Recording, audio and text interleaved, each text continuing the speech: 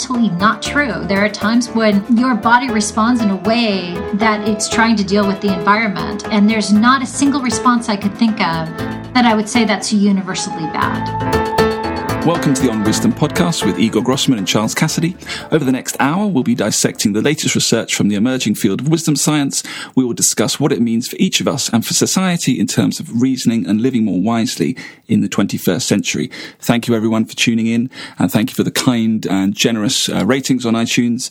Today's episode 10, by the way, double figures, which is quite an achievement. So if you hear fireworks going off in the background, it's because it's episode 10. And we're very excited to have Wendy Berry-Mendez with us today. So, Wendy, maybe you could tell us a little bit about what you do. Sure, and thank you for having me. I'm a professor in a psychiatry department at UC San Francisco, and even though I'm in a psychiatry department, I'm trained as a psychologist, and I am a social psychologist who uses the brain and the body to tell me about how people are feeling, what they're thinking. So I study how emotion and stress is manifested in the body. Great. All right. Well, Igor, you had some questions for us to get the ball rolling. Right. So today's episode is devoted to various ways, as Wendy already alluded to, how the body may be connected to the brain and how we react to various situations in our daily life. So to start off, let's just think, all of us, what kind of situations stress us out. I mean, okay, I have to pull the Russian here again. Let's start with the negative. So, Wendy, question to you. Are there any situations for you in particular that stress you out the most? If you want to share. Yeah, no, absolutely. I mean, so you two probably know, but for those who don't know, there's a common saying in psychology and people who conduct research is that research is me-search, right? So the idea that we tend to choose topics that are personally fascinating to us, maybe for some reasons that we have yet not completely understood our own foibles. So I'm somebody who, throughout my life, has sort of thought about how best to manage stress, whether it's acute stress or chronic stress. So just to go back a little bit too far than I want to admit, but I grew up and I was a classically trained ballet dancer. Oh. And when you're a dancer, you have to go on stage and, right, there's lots of sort of evaluation and demands on you, but you don't have to speak. And there's a huge benefit in that, I didn't have to go out in front of, thousands of people and give a speech. But then when I retired, I got injured and retired, and I started, college, and I had to get up in front of a class or do any kind of public presentation.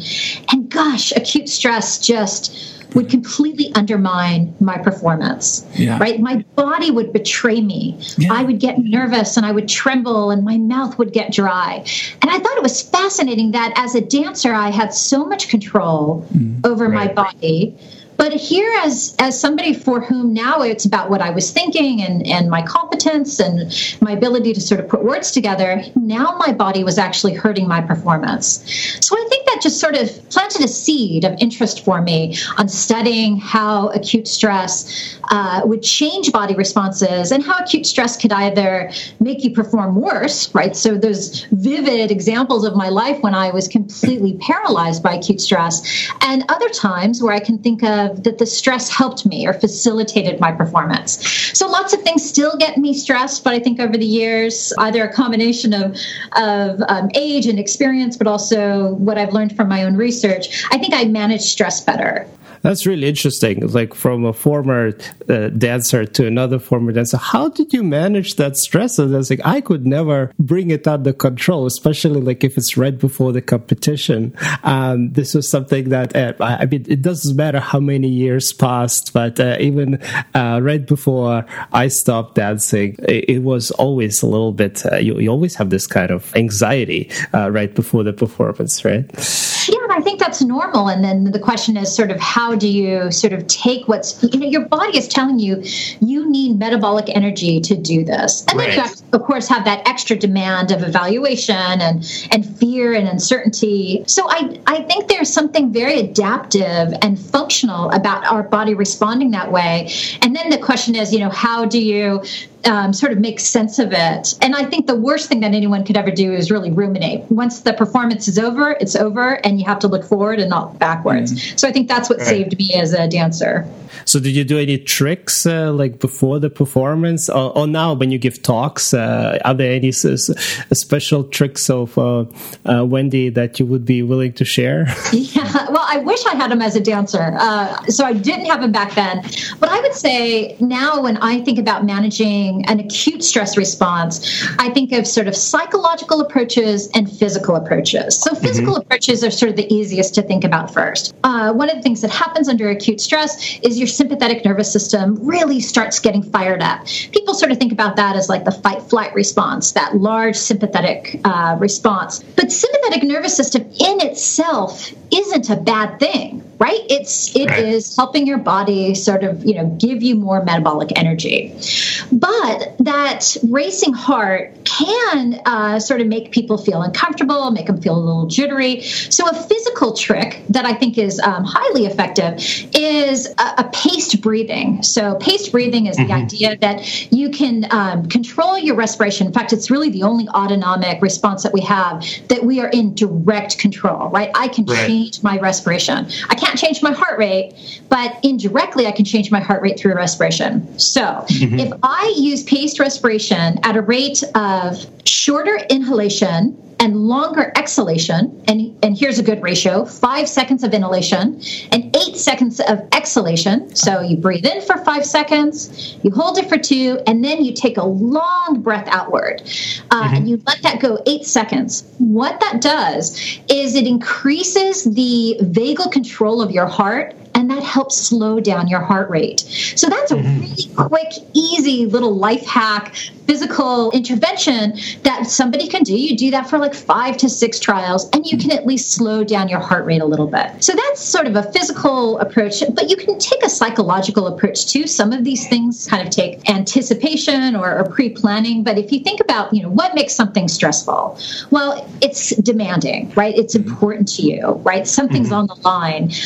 What also is stressful is things that are novel, if you've never done it before, or that there's uncertainty, like how well am I going to do? Back to Igor and I talking about dancing, right? Or any kind of athletic performance, you're not totally certain what's going to happen. And that uncertainty is part of what makes something very stressful. And then how difficult it is, right? So those are your demands. And those are almost always set, right? Like we don't have too much control over demand. So then the question is, what could you do?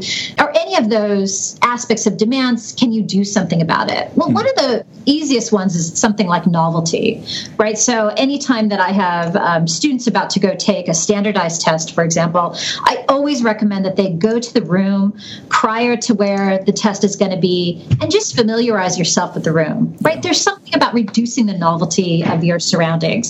And then there's like what your resources are. What do you bring to it? And you can think of your resources as, the support of others, are people there either, physically or just kind of in your, in your phone looking at a picture of people you love right before something stressful. Just that sort of extent to which you're loved and have a connection with individuals can at least sort of give you the perception that you have resources. Your knowledge and abilities, so obviously preparation helps. And then there's some things that are less changeable, like your dispositions, like who are you, what are your traits? There are some people who are just highly anxious, and it's going to be a little bit more difficult to reduce their acute stress responses, though I still think a little bit of familiarity could help.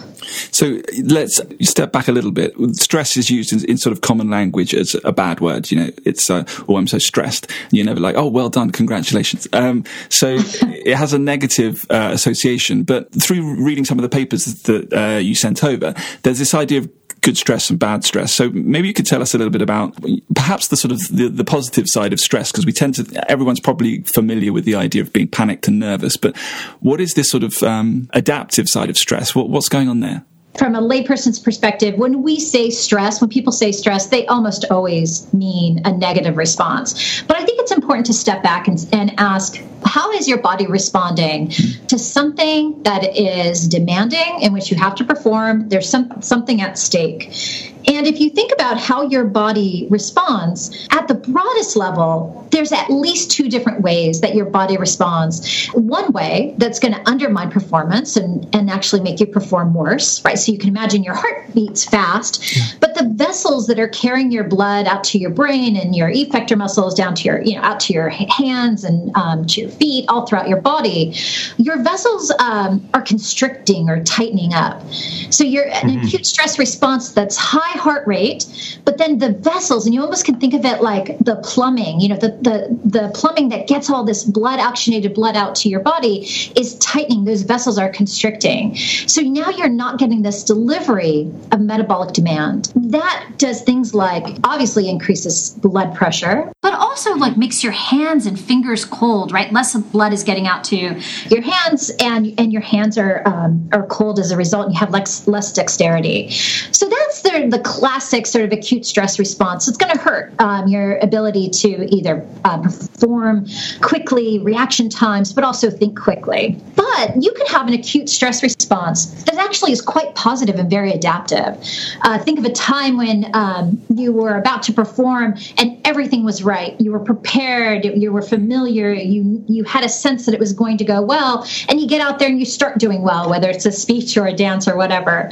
What's happening there in your body is, yes, your heart rate is still increasing. And in fact, heart rate in itself is a very poor indicator to tell whether somebody is having a good stress response or a bad stress response. Now, a positive or good stress response is associated with those same blood vessels that I talked about constricting and getting tighter, dilating, opening up. You can imagine like a hose just opening up, and those vessels are then able to carry out more oxygenated blood to your brain, to your muscles, and you can have a boost in performance, both thinking faster, reaction time. I think almost everybody could think back on a time where that energy, that feeling of excitement and energy helps them perform better. They perform better than they ever could have if they hadn't had that positive stress response. So when we think about stress, yes, there's these at least two different ways to think about an acute stress response. One, that's the standard way that's going to hurt your performance. It's maladaptive. And the other that actually energizes you and gives you that boost of metabolic energy to help you perform even better than if you hadn't had any kind of stress response. So how would how can we predict which way the body's going to respond? Yeah, so we can think of one of the classic ways to differentiate whether somebody's going to have a good stress, what we call challenge response, versus a bad stress or threat response, is how they appraise the situation, how they think about the situation right before it goes in. And that's how we sort of differentiate what I was talking about earlier with like the demands and the resources. So to the extent that something's really demanding, right? It's important. I have a test. I better do well, or I'm not going to get into my favorite grad school, or I'm going to give a job interview and I'm not going to get the job. So to the extent that it's demanding, you may or may not have a lot of control. But how you appraise your resources, so I think I'm going to do well. I have the knowledge and abilities. I've made it familiar. I feel supported. So to the extent that the resources exceed the demands, and this is not an algorithm, this is like a fuzzy heuristic, but people who perceive their resources as exceeding their demands are more likely to have the positive challenge response. When your demands outweigh your resources, right? So everything's on the line. It's novel. It's uncertain. I'm not prepared. That would be a time when you would feel more threatened, and then your body would sort of follow suit with those appraisals. So we think of sort of the mind state then influencing the body state. So someone could, if they were in a situation when they felt sort of a threat response, if they were somehow able to convince themselves that they had the resources, that might make them less stressed. There's no guarantee that they're going to have the resources. But so here's some bad news. So because of the way our body responds, once you're threatened, it's much more difficult. And so it's not a perfect symmetrical bidirectional response from challenge to threat and threat to challenge. And some of that is just a physiologic reason. So once you start vasoconstricting, it's very difficult or takes longer for the body then to relax and vasodilate. But if you're if you're constricting, it's harder to then open up. It just takes much longer. Yeah. But if you are, having a good challenge response, it doesn't take much to make you threatened. Now, this might seem like kind of bad news for us, but if you think of sort of our ancestral past, you would want a body that is going going to be probably more defensive functionally and adaptively, it's probably better off that these systems don't work so symmetrical. And we're talking about sort of the evolutionary reason behind it. It seems that most of the time it would be beneficial to have the challenge response, but the fact that the threat response seems to in some way kind of dominate and be a bit of a stronger effect. That's not quite the correct way of putting it, but harder to turn it around from the threat response. What's going on there evolutionary? Is that just kind of encouraging us not to sort of be too bold and not take unnecessary risks? What's kind of going on there? It's sort of very interesting, this entire evolutionary frame, because I think at first it does seem like a threat response wouldn't be functional. But think of the times and sort of what the body's doing under a threat response is less blood is getting out to the effector muscle. So if one were, cut or, harmed in some way in a threat response, it would take longer to bleed out. Now, that's pure speculation. I don't know if that's why we have the threat response, but there's some conservation of energy. There are also some studies that show under a threat response, people are better at detecting danger in their environment. So there's a narrowing of attention. So I think functionally there, those kind of threat responses make sense. So I think a body that's able to flexibly respond to the environment is what makes sense from a preservation, right? If somebody were only challenged or only threatened, I think that would be obviously a concern and probably not very good for a species to survive. But it's more about adapting to your specific context. I wanted to ask about the sort of, rather than the sort of acute response, the longer term effects of stress on the body. And just when I'm first saying that, it sounds like many headlines that I've seen, stress is bad for the body, et cetera, et cetera. But now you're sort of delineating these kind of two different responses, the challenge and threat responses. Is there any kind of data about, the thing is, I don't know how you'd isolate one group that only has challenge responses over the course of their life. It's impossible to do, but can you tell us anything about long-term effects on the body of the different kinds of stress?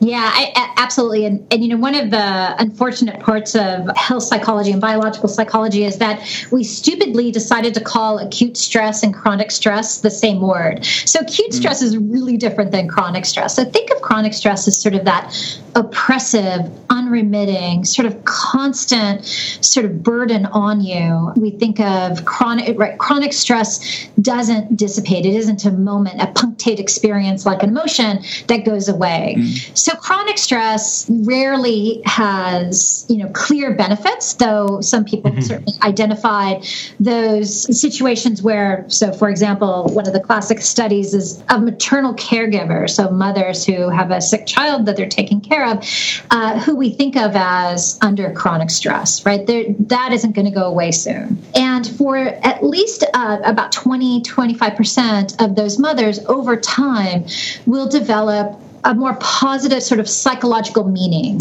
in their lives. They'll be better off in well-being. A lot of this is sort of meaning making. They're grateful for the time that they have. The other 25% will have no change, but it's the remaining 50% of those maternal caregivers have worse health over the time of their child's sickness. Now that's fascinating, right? Because it's not your sickness, it's just somebody who you love the most in the world. And that sort of chronic and oppressive stress is highly damaging for your health. So I just wanted to clarify one thing before we moved on.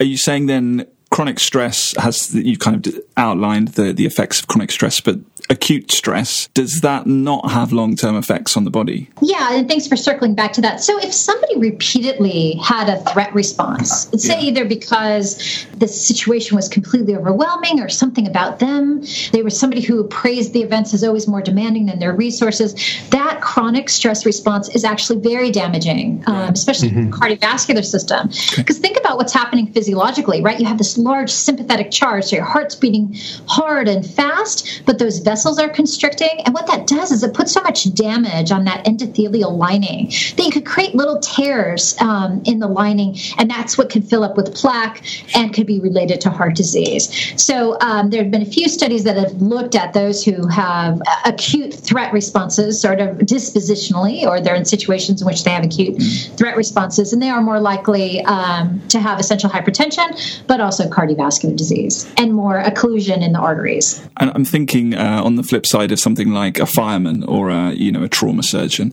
Can you not have sort of ongoing acute challenge responses, because after a while you just become quite skilled and your resources increase, so you can't constantly feel that threat, so you just become too experienced?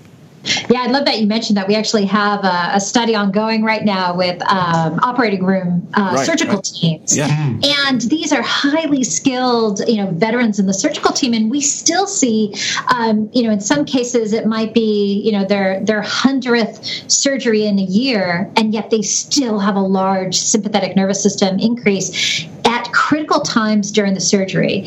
But here's what's characteristic of them, and these are highly, healthy men and women, male and female surgeons, is that they recover quickly, meaning that once the surgery is over, their autonomic nervous system returns to baseline within minutes. Right. So they have a strong response when the surgery first starts. They habituate during the surgery. When there are moments of emergency, they quickly respond again within seconds. If a patient has any kind of emergency or anything critical happening within the surgery, within seconds you see the surgeon responding physiologically. Yeah. They deal with the situation, but then when the surgery is over, say you had a surgeon whose resting heart rate was 70 beats per minute, they might get up to 100, 105 beats per minute during the surgery. They're walking out of the surgery and they're back at 70. Now that's a really impressive, flexible autonomic nervous system that is able to deal with the task at hand, but then also recover quickly.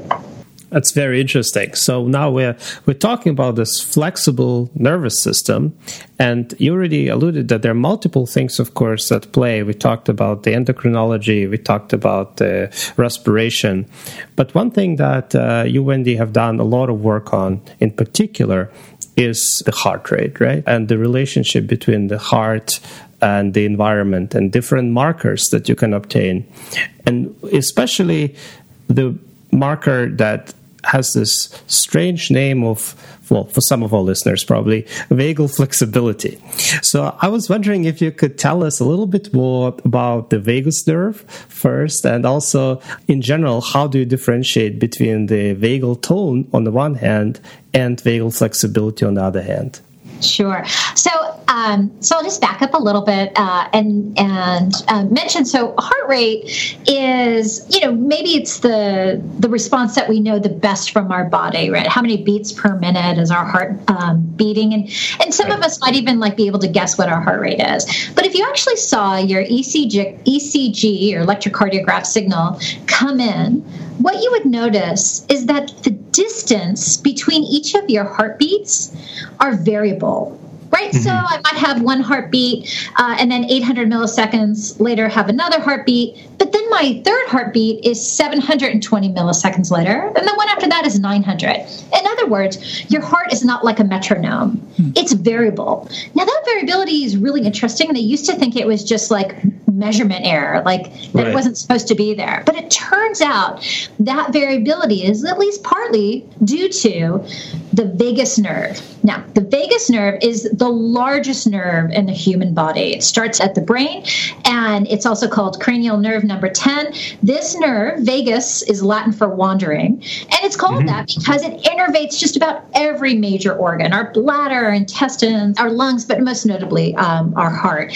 And we can measure the influence of the vagus nerve at the heart to give us an indication of how much your vagus nerve is activating or deactivating. It's, sort of helping slow down the heart, or it's withdrawing from the heart and the heart beats faster.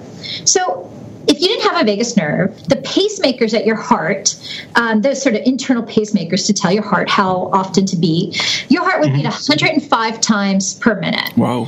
But people's heart don't beat 105 times per minute, and that difference between 105 beats per minute and your heart rate, say 70 or 80, is because the vagus nerve is coming down and modulating, slowing down the heart, right? And that's what makes it variable. So that's sort of the way to think about vagus nerve activity at the heart.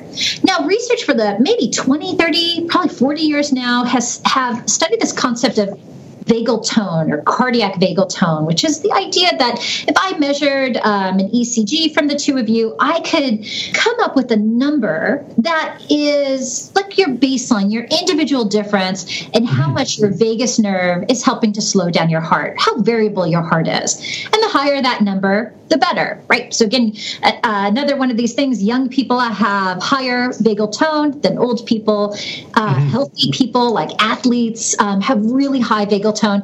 But now even people like those who meditate a lot have very high vagal tone or greater heart rate variability than people who are sedentary or don't exercise.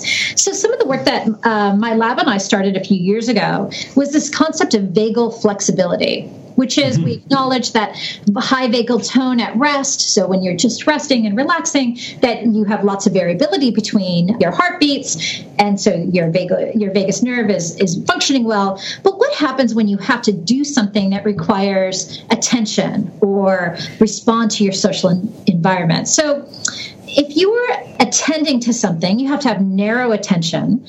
One of the responses that your body could have to help facilitate narrowing attention is that your vagus nerve should withdraw from the heart. So your vagus nerve comes off the heart, stops modulating it, and that's part of the process of narrowing your attention. So we came up with a task using a vision science task where we can measure attention. So we measured people's attention while we measured their heart rate variability. And we were able to characterize people who had very good vagal flexibility. And what that meant is that they had high vagal tone at rest, but when it was time to attend at this dot tracking task, their vagus nerve withdrew and their heart rate variability plummeted, decreased. So the more your heart rate variability decreased, we said those were the people who were more flexible. Their body was responding given the task at hand. They needed to attend, their vagus nerve withdrew, and their heart rate variability dropped. So for each person, their vagal flexibility seemed to be highly consistent, meaning regardless of testing them over time or testing them in different attention tasks, your vagal flexibility seemed to be like an individual difference, right? Highly stable within a person. So then we started taking this very seriously. So if somebody had good vagal flexibility, and you can almost think of it like your body sort of responding well and appropriately given the context. So people with better vagal flexibility, when we had them do emotion recognition tasks, so they would look at a picture of somebody with a facial expression or somebody feeling a certain emotion, the higher their vagal flexibility, the better they were at detecting other people's emotions. We also would put people through social evaluation where we either gave them really positive feedback or really negative feedback. And people with higher vagal flexibility were just more responsive to the social environment. Which isn't necessarily entirely positive, I guess, so they're more sensitive, really. So they'll suffer negative feedback more keenly as well. Right. Just for me to sort of summarize this in my own head. So you're saying at rest, generally it's good to have high vagal tone? Right, higher variability, yeah. High variability. Right. Great vagal tone. So we're talking about sensitivity, aren't we? The fact that, in a way, like the way those surgeons were able to, it wasn't like that you always have a particular response. It's that your response is sensitive to the environment, which obviously, when you think about it, there is no response that is always the perfect response, right? Exactly. But I think a lot of stress and emotion researchers have often presented it as, well, if you ever have a blood pressure increase or if cortisol is ever high, that's bad. And that's just fundamentally not true. There are times when your body responds in a way that it's trying to deal with the environment. And there's not a single response I could think of that I would say that's universally bad.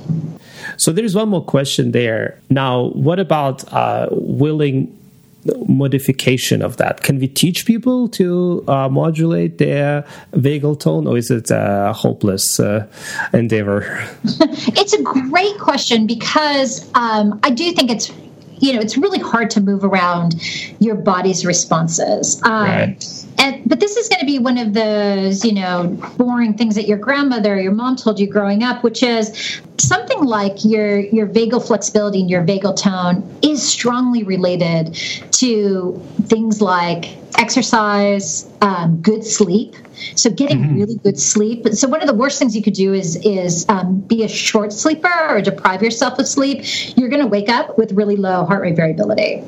You need that nighttime to restore that parasympathetic system. So I do think there are activities that you can engage in that are totally under your control, like exercise, diet, and sleep. That's encouraging. That's some good news. Yes, sleep, eat your vegetables, and exercise. Yeah. Who would have thought? Don't fly different time zones. Yeah, right. Academics here like us.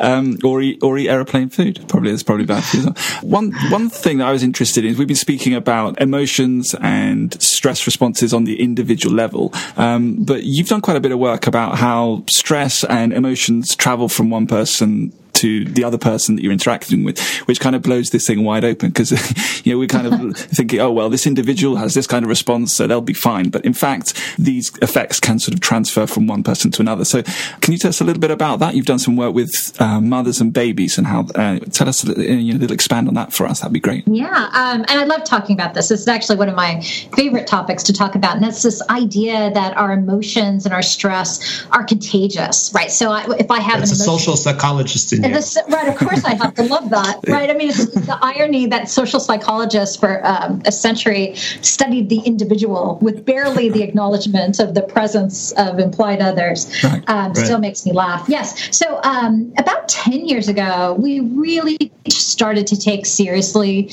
the idea that emotions could be transmitted from or emotions or stress or motivation, all these kind of hot affective states aren't just experienced in one person. They can be transmitted and manifested and affect people around them. So we spent some time thinking a lot about this idea of affect contagion or stress contagion. Right.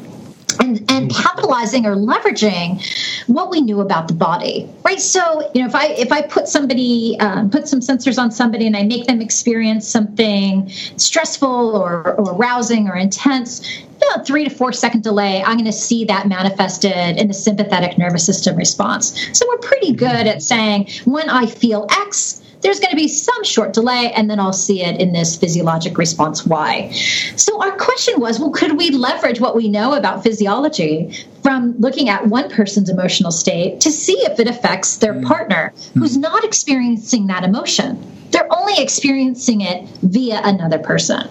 So we're not the first people to sort of think about physiologic synchrony as a way to understand affect contagion. People had done it for years. Bob Levinson and John Gottman would study married couples and look at the extent to which the married couple would have synchronized physiologic responses during conversations. So we sort of leveraged all the old, the previous work on this topic, but with the sort of latest physiologic measures and also some very sophisticated analytic modeling by Tessa West at NYU. And we approached this with the question of, okay, so if affect contagion exists in dyads and we can measure this with physiologic responses, it seems like it would matter how close that dyad is in terms of, how socially connected. And we thought we would start by asking these questions of physiologic synchrony and affect contagion and what we thought of the dyad that might be the closest, and that's a mother and her baby. So we brought in mothers and their 12 to 14-month-old infants into our lab in our very first dyad study. And, we made the mom and the baby very comfortable, and there was always an alternate caregiver like a babysitter or the dad or grandpa came with her. And then we sort of snuck out the mom at some point and took her to a different room. Then we did a really mean thing. We made the mom experience a very acutely stressful task, a social evaluation, impromptu speech in front of two stoic evaluators giving her nasty looks and then making her do a difficult mental arithmetic task out loud. It's one of these standard lab stressors that we use that makes everybody have increased autonomic arousal, increased cortisol, HPA. So it's a pretty standard task. Well, we did that to the poor mom and made the evaluators leave the room. And as soon as the evaluators left the room, We just brought the baby into the room, put the baby right on the mom's lap. These are all pre-verbal infants, 12 to 14 months old, who use their mother as like a social reference. Like, how do I feel? Let me look at my mom and she'll tell me how I feel. So, of course, the baby knows nothing about what just happened. And then we look at the baby's physiology. And what we found is that for the moms, and not all moms did the stressful task, some moms did the same kind of task, but no evaluator, so it's not stressful, so they don't have an increase in sympathetic responses. And what we did is when we brought the babies back on the moms' laps, it was only the moms who just completed a stressful task, and not the moms who did the control task.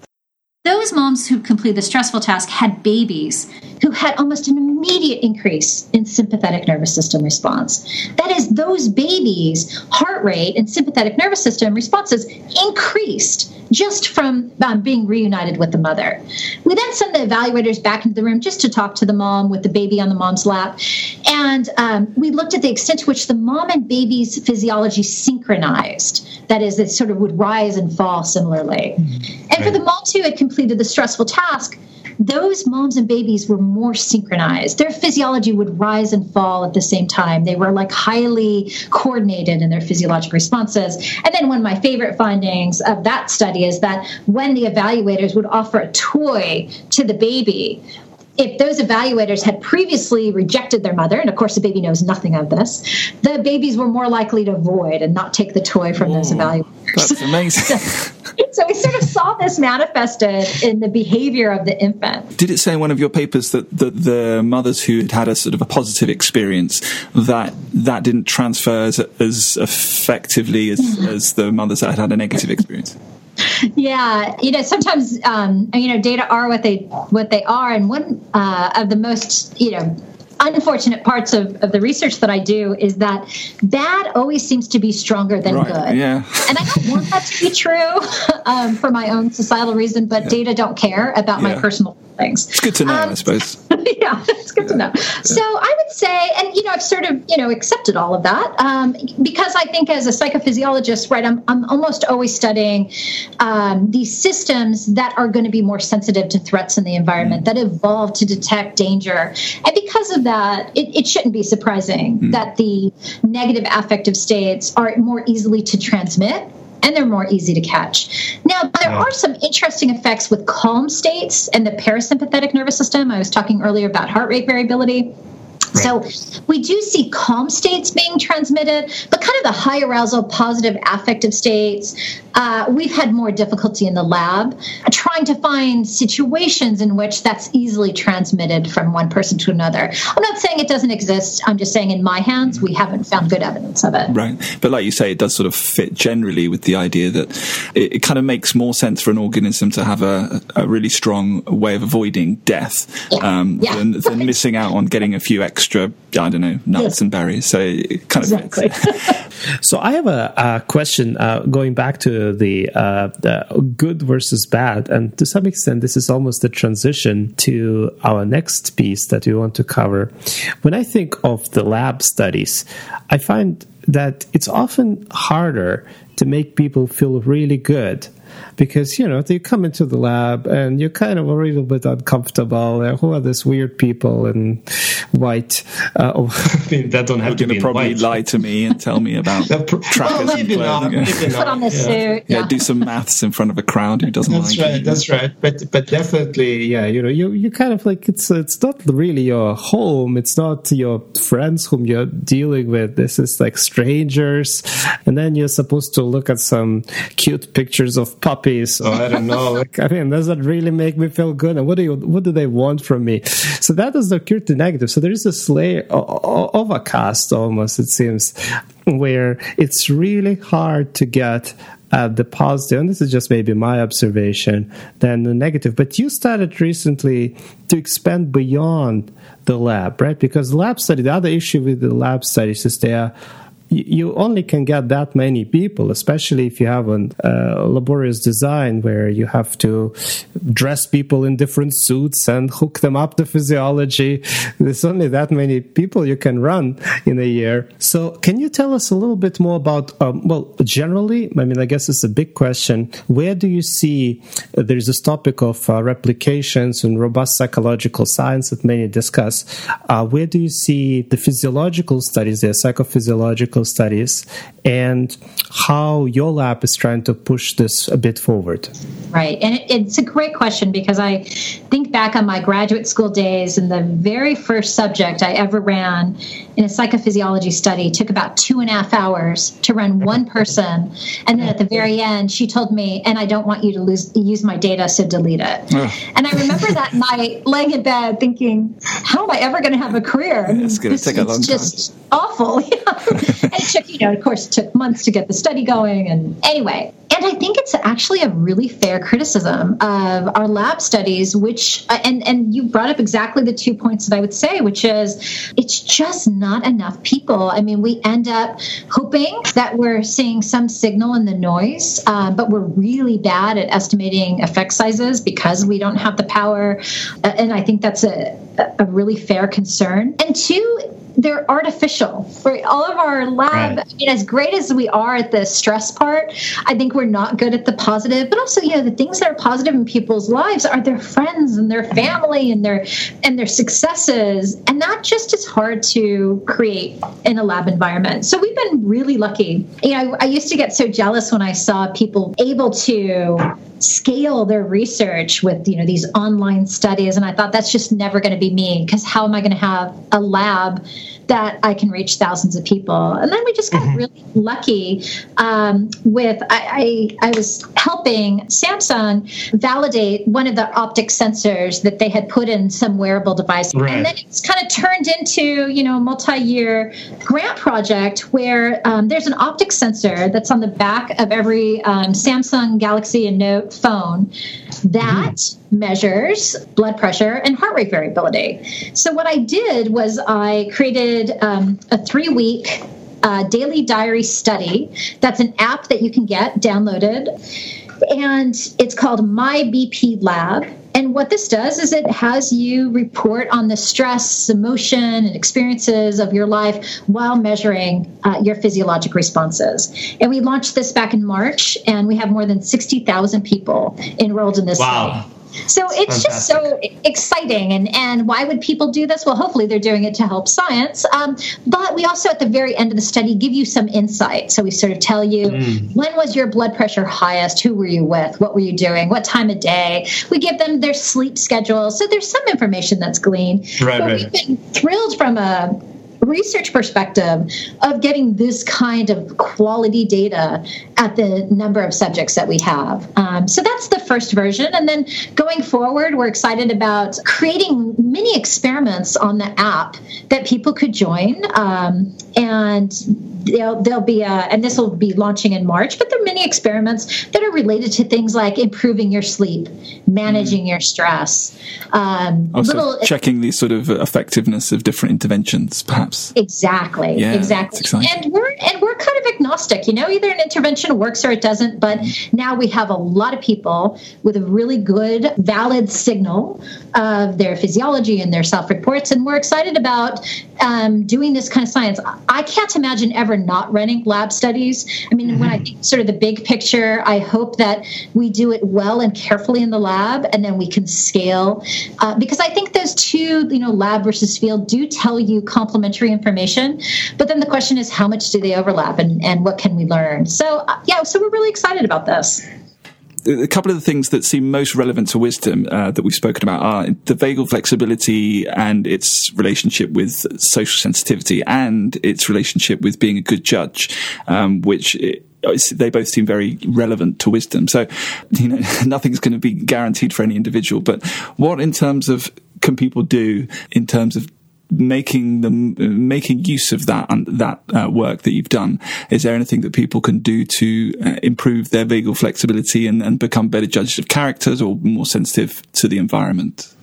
Yeah, I mean, I think what we learn from that work, and really all of the work that I just spoke about today, is that there are these psychological factors that influence our responses and our ability to detect our environment and others, and there are physical factors. And as a psychologist, it's easy for me to talk about the psychological factors, sort of how we think about our motivation, our intent to try to understand somebody, right? Those are all important.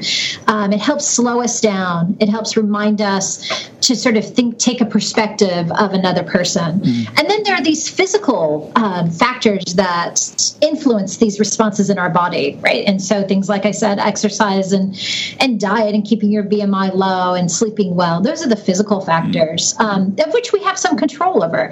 It's the integration. It's not, just thinking I run a marathon and I sleep well, so screw the other person, I don't have to take their perspective, right? Yeah. That's not enough. Yeah. And obviously the other side isn't. It really is, not to be boring, but it really is about the mind and the body together as an integrated whole, and thinking about how those two factors come together. And in fact, everything that I talked about today in all of my research, it's all about the integration of the mind and the body. And I worry a little bit, I feel like mind-body as a term has been co-opted by some extreme groups, and I've even played with the idea of coming up with something else because I'm a little irritated, because I don't, by the way, and there's nothing wrong with a mind-body perspective, is that it's a serious mind-body, because we're really talking about the physiologic structure and the physiologic process. It's not body in some ephemeral way. I'm really talking about the electrical signals of our body, the changes that occur in response to it. So I think as long as you take the body seriously at a measurement perspective, at an understanding level, then I don't mind if you use mind-body. Okay, so I think we got almost to the end of our podcast for today. The only few things that are remaining is a brief summary of what we have covered. And unless Charles objects...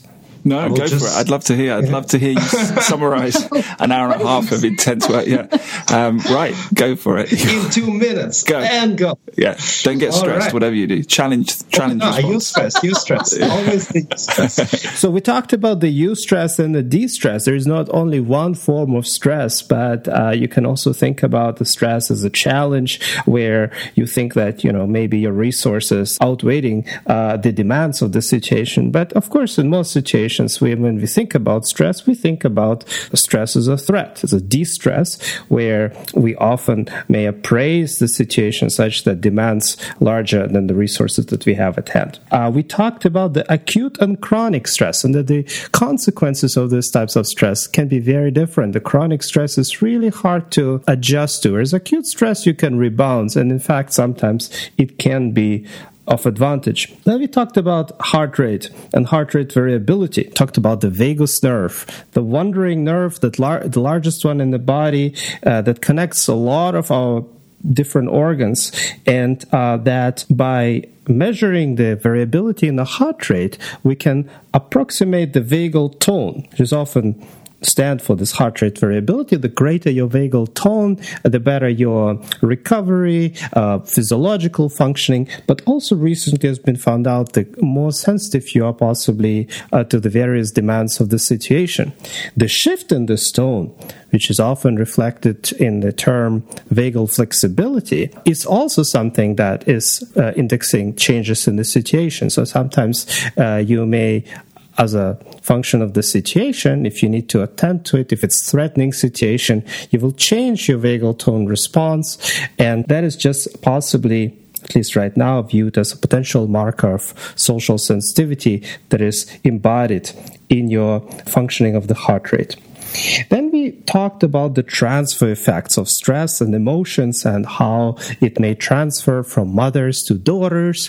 A fascinating topic. The idea is potentially that maybe it's the touch, or something about the close proximity to the other person, the physiology where the baby may develop the physiological reactions that the mother had, and sort of develop certain synchrony with the reactions.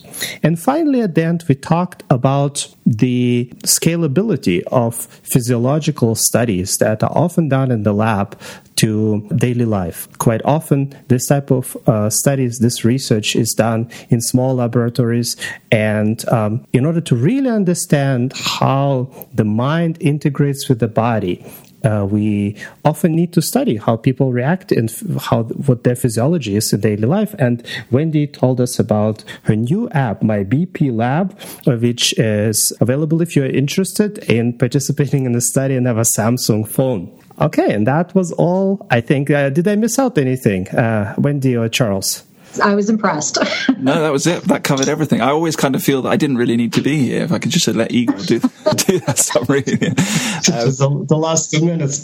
Excellent. Well, I think that was all then for today. Wendy, thank you so much. Thank you so much for being with us and explaining it. This was such an illuminating discussion. And what a transition. We had a philosopher just a few weeks ago, and now we switch from very sort of broad questions right to the physiology. To our listeners, once again, thank you. Please continue rating us on iTunes and watch out for the next episode. Thank you very much.